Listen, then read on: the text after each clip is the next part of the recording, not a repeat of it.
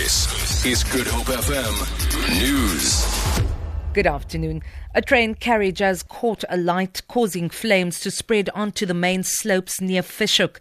3 helicopters are waterbombing the flames. Fire service spokesperson Lizzie Moody says 6 firefighting vehicles are also on the scene. She says there is no threat to property at this stage.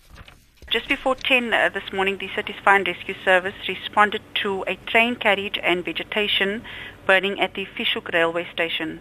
The fire was spreading towards the mountain slope. We currently have 3 helicopters in operation waterbombing. At this stage, there are 2 carriages burning. The power supply have been isolated and firefighters are proceeding to extinguish the fire.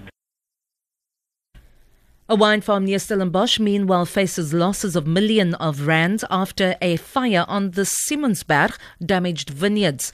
3 helicopters are currently waterbombing the inferno. Co-owner of Thelema Mountain Vineyards, Giles Webb, says they expect to lose half of their crops. He says there are also smoke taints on the fruit. The vineyards up against the mountain, that's about 22 hectares of vineyards. I would say all of them have been affected to some extent. Some of them we will probably have to replace. And besides the loss of vines, there is going to be a serious effect of smoke taint on the fruit that remains.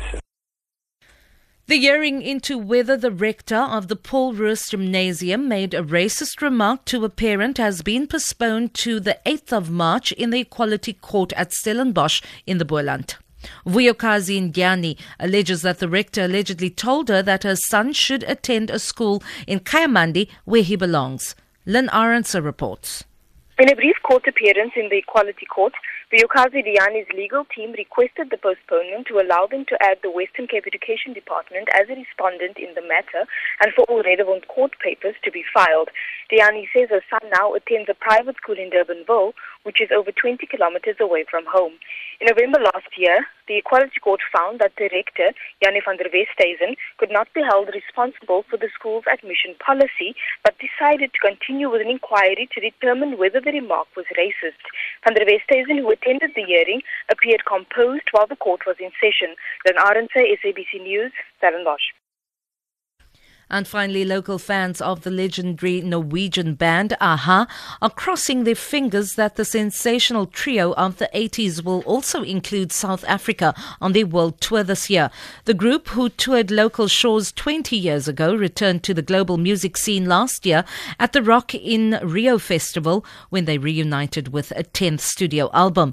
This had followed a temporary split in 2010 after their last world tour.